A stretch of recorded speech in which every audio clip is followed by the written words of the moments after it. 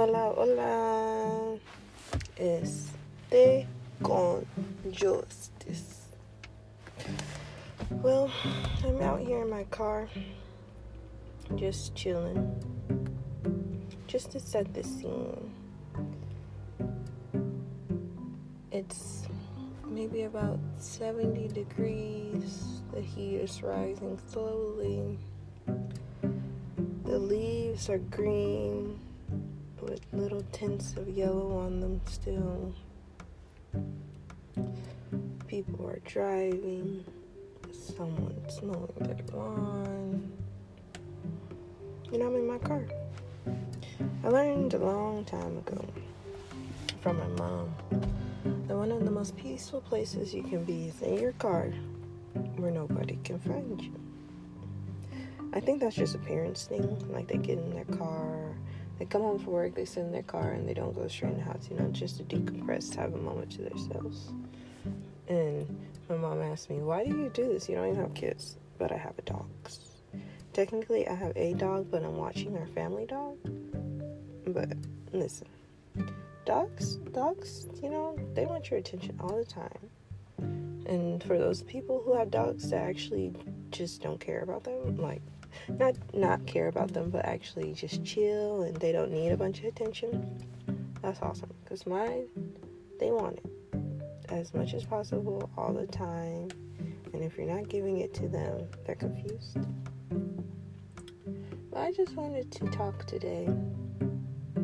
I wanted to go a little more into our last take on justice.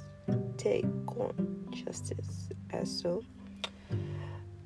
Because I was talking just about the new generation and the thought process of acceptance, especially in regards to the LGBTQ community. And so, and I do want to make this known. I don't have anything against that for the community. I don't see them as a separate community. I mean, they're pretty much immersed in just in general community, but I know that's, they have their thing because, that's their community. Because, like, as so, when it comes to racial things, I don't identify as a certain thing. I call myself brown. I don't identify as black or African American, because black is like in deficit of color, which is the opposite of what I am, because I'm brown. I have color. So that's a false title. African American, let's just say that's a whole another story. African, there's nothing wrong with African. It's just I don't know enough yet about that part of my life. And, you want to resonate with the title they give you. And so right now, I give myself brown. I'm a brown person. And that doesn't make me who I am. It's a part of who I am. I have a name. It's Justice. I like to read. I like to sit outside. I'm hoping to learn more about grounding. I like to clean sometimes. Not sometimes. I like to clean generally. But I clean to decompress. I clean to keep my house clean, of course. I like to give my dogs different types of treats and snacks and stuff, and feed them fresh fruits and vegetables as I research if I should give them to them. I like being outdoors. I love going for walks. I love the trails. I like talking with people and getting to know them. I like reading. I really do enjoy reading, especially different books about your mind and the way we think and how you can change those things within the power of your mind. And learning about God and how I view God, not just how someone tells me to view God. But that's just a little bit about me. So back to the LGBTQ community. What I wanted to say about that was, I was speaking with a friend and I was just telling her my thought process on everything. And I just think about the transition that a lot of people are going through. I don't know what the ratio across the world is of who's going through it, but I'm just thinking of, like, as a parent, as a person out on the outside looking in, things that I don't hear a lot of conversation about, which I would like to, because I do like watching documentaries on it, because I live in Tyler, Texas, and I'm not going to, I can't say I have a lot of that community around here. I'm not from here, I just live here for work, so, I may just be missing out on where that community is hidden, but in general, I'm just talking about how now it's been more parents allowing their children to transition at a young age. And so, kids are transitioning 8, 7, 9, 11, 8 to 11, I guess, age range. Not younger, if not older. And I just wonder, is there a lot of research done on what that transition does to you long term? Because, if a young child, they allow a young, originally identified as a woman, according to the parents, as a girl, and she transitions to a male, and they put her on testosterone to stop her cycle, so that way she doesn't have to, quote unquote, maybe be traumatized by the fact that she's having a cycle and she doesn't identify as a woman. What do those testosterone levels do to her long term? Because her body wasn't naturally meant to have that. Is there information on that? Does that help her? Does that harm her? Does that make her more inclined for different things? Same as with women. Same as with men transitioning to women. If you let this young boy start on estrogen at a young age, already just in general being a woman, a cisgender woman as people call it, you already have a lot of hormones you have to deal with, and just in general, naturally as a woman, you have higher cortisol levels, and different things like that. And, when it comes to breast cancers and cancers, there's a type of breast cancer that if you have high levels of estrogen, that it can be very terminal. There's not really ways to combat that one. And so if a man originally identifies as a man transitions to a woman and he's been on estrogen for X amount of years, how does that affect him? Does that increase his chances of breast cancer? Because even men can get breast cancer already. And so if they transition to a woman, they're on this estrogen that they take, every day. What does that look like for their health and long term? And I just want to know about this in the sense of, the health of the person, because, the changing of your outside appearance to identify with your inside appearance, I think the basis of it sounds very, helpful, especially to the mind of the person who's dealing with that. But the thing is, what is their overall health going to be like? Is because for a woman already, when you're a woman, your body, we all learn about mitosis and stuff in biology, right? Mitosis is something as such as like the lengthening and all this stuff, and it just helps with your bones to give a small picture of it. So once you turn about 21, 22, it stops. Mitosis stops, and that's like what keeps your bones strong. That's when you're in the good for like injuries and stuff and healing. But after you're 21, 22, and that stops, that's as your body starts to age and change, and you can't rely on that. And so if you're a young woman or girl who transitions to a male and you're on testosterone, are you still okay? I'm sure, because I know the body genetically is going to go through mitosis regardless, but how does testosterone affect originally a woman? Because at the end of the day, when people are making these transitions, you can't change the body's true mechanism. You can only change parts of it. So I just want to know, how does the body affect? Because just in general, overall, when any of us in this world, in this population, have any type of surgeries that puts our bodies through trauma. And when our bodies are going through these different traumas, it actually can awaken things in our body that were once dormant.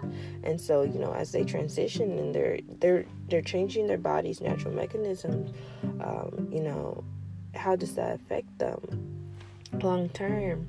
And I'm talking about this because for the health of a person, because we want to accept and things like that, and that's not the problem, but it's about, you don't want to accept not knowing how it's truly going to help or harm a person, because that's why the same as smoking or taking vaccines and things like that, people have to really think about this, because how is it going to affect me long term? How will it affect my child long term? And then in general, still when the young child becomes the man who was once a girl, as a woman, as we age, once we stop and we go through menopause, which once they start testosterone, they would never have went through a period if they start at such a young age. And if they did and they switch, when we go through menopause naturally, with the course of your body, and when it's wanting to stop having its cycle, that's when your bone mass decreases. Your bone mass already decreases anyway because you're a woman, and decreases at a faster rate than a man. And maybe that's something to think about. Is that a benefit? Because testosterone is kind of what keeps the bone mass stronger within the man. So is their bone mass stronger because of this? Is their bone mass weaker? Does it affect their natural body's mechanism? And what does that look like for their long terms? Are they more increased to have certain cancers or not? And this is just something to think about, because we never know who we're going to come across when we will have this conversation, if it'll be your child, your cousin, your friend, a stranger. And so if they're asking for your advice or your opinion, it's just sometimes it's good to be open to different parts of the conversation, because from the outside looking in, if you're just trying to give the person their inside desires, but even when you change your outside, no matter if it's working out or getting a BBL, you can't change what's going on the inside. And I know I've heard that they do screen them, they do check them a little bit for their mental health before they go into these surgeries, but maybe is there a longer process, to really evaluate? Because just in general, it's not about the LGBTQ community, it's not about transgender people, just in general, we as people have so much that goes on in our mind, and a lot of people have a lot of mental battles, and it can be really hard to figure out what is really going to help you to feel fully you. And it takes time to know you, and that's another thing that we'll have to discuss, how the mind develops, those key years when you're a child, between the ages basically, let's say 1 to 12, 5 to 12, those are key stages in our life with our development. We're going to go through some different things, in the ages when you're a baby to 5, if you have an insecure attachment, that can affect you in so many ways, and so many people don't know about that. So many people may have things that are haven't surfaced yet, that they haven't realized happened to them as a child, and how that may have affected them. And then when you get to that around that 11, 12 years, of age, you go through such a egocentric time where you're so selfish and you only think about yourself. But that's just natural, because your mind can only process so much. So it's when people do decide to allow their child to transition at such a young age and make these decisions, there is a lot that goes into our minds. And so it's just how do we help and aid them in this time to fully help them to, be on the winning side of their health, mentally, physically, spiritually? It's just a lot of things to consider. And I know whenever I watch these documentaries, the parents say, yeah, I thought about it, I prayed about it, but I just want to know more about long-term health in these documentaries. I want to learn more about the mental health screening. I think that should be more discussed, and Do these counseling sessions go on for a year? Is there more discussion? Like, what do these counseling sessions look like? How do you counsel someone who doesn't identify with the gender that they were born with? How do you talk about that? And what does that look like, And, and then how do we make sure that the person's at a place of healing? Because as a 24-year-old, I can tell you that, for myself at least, I am beginning to truly learn more about myself and who I am. So I couldn't imagine relying on my 5-year-old, 8-year-old self to tell me who I am today. And see, from the outside looking in, from listening to me, you could assume that everything was peachy, everything was fine. Maybe I've never been assaulted or child molested, anything. You could just assume that from hearing me, but you don't know my life. And so when I say I'm just now learning myself, don't hinder me to you never experience anything, that you can't talk. Because that's a big thing in this culture, this counsel culture, People make the assumption of your life and who you are. But that is a downfall for us as a group, as a nation, because we gotta stop assuming that we know more than the person speaking or know about the person speaking. I don't have to air out my dirty laundry to make you listen to me, to agree to me. But I should be able to share with you my thoughts and my ideas and not be torn down because it is different than yours. I'm just open to discussion. I'm just open to feedback. I want to see those documentaries about their long-term health, so I can know. Because if I know, then I can be a better service to someone who may need me one day. I want to know about how they do the mental health screening, because you never know who's going to come into your life who may be struggling with that, or if it could be yourself. I want to know more about the families and how things work out, because especially when it comes to the transgender, this transition, because I feel like that's the biggest change with the LGBTQ community, same-sex couples. That to me is more of a norm. I feel like that's more norm and understanding. But the transition for men to women, women to men, I would like to know more information about when it comes to over here trying to think. When it comes to, well, let's just stick with the transgenders. Oh, the pronouns, the him, the hers, the theys, More about that I found that interesting. Non-gender conforming. Like, there's so many different definitions, and it's hard to expect everybody to be aware of those things.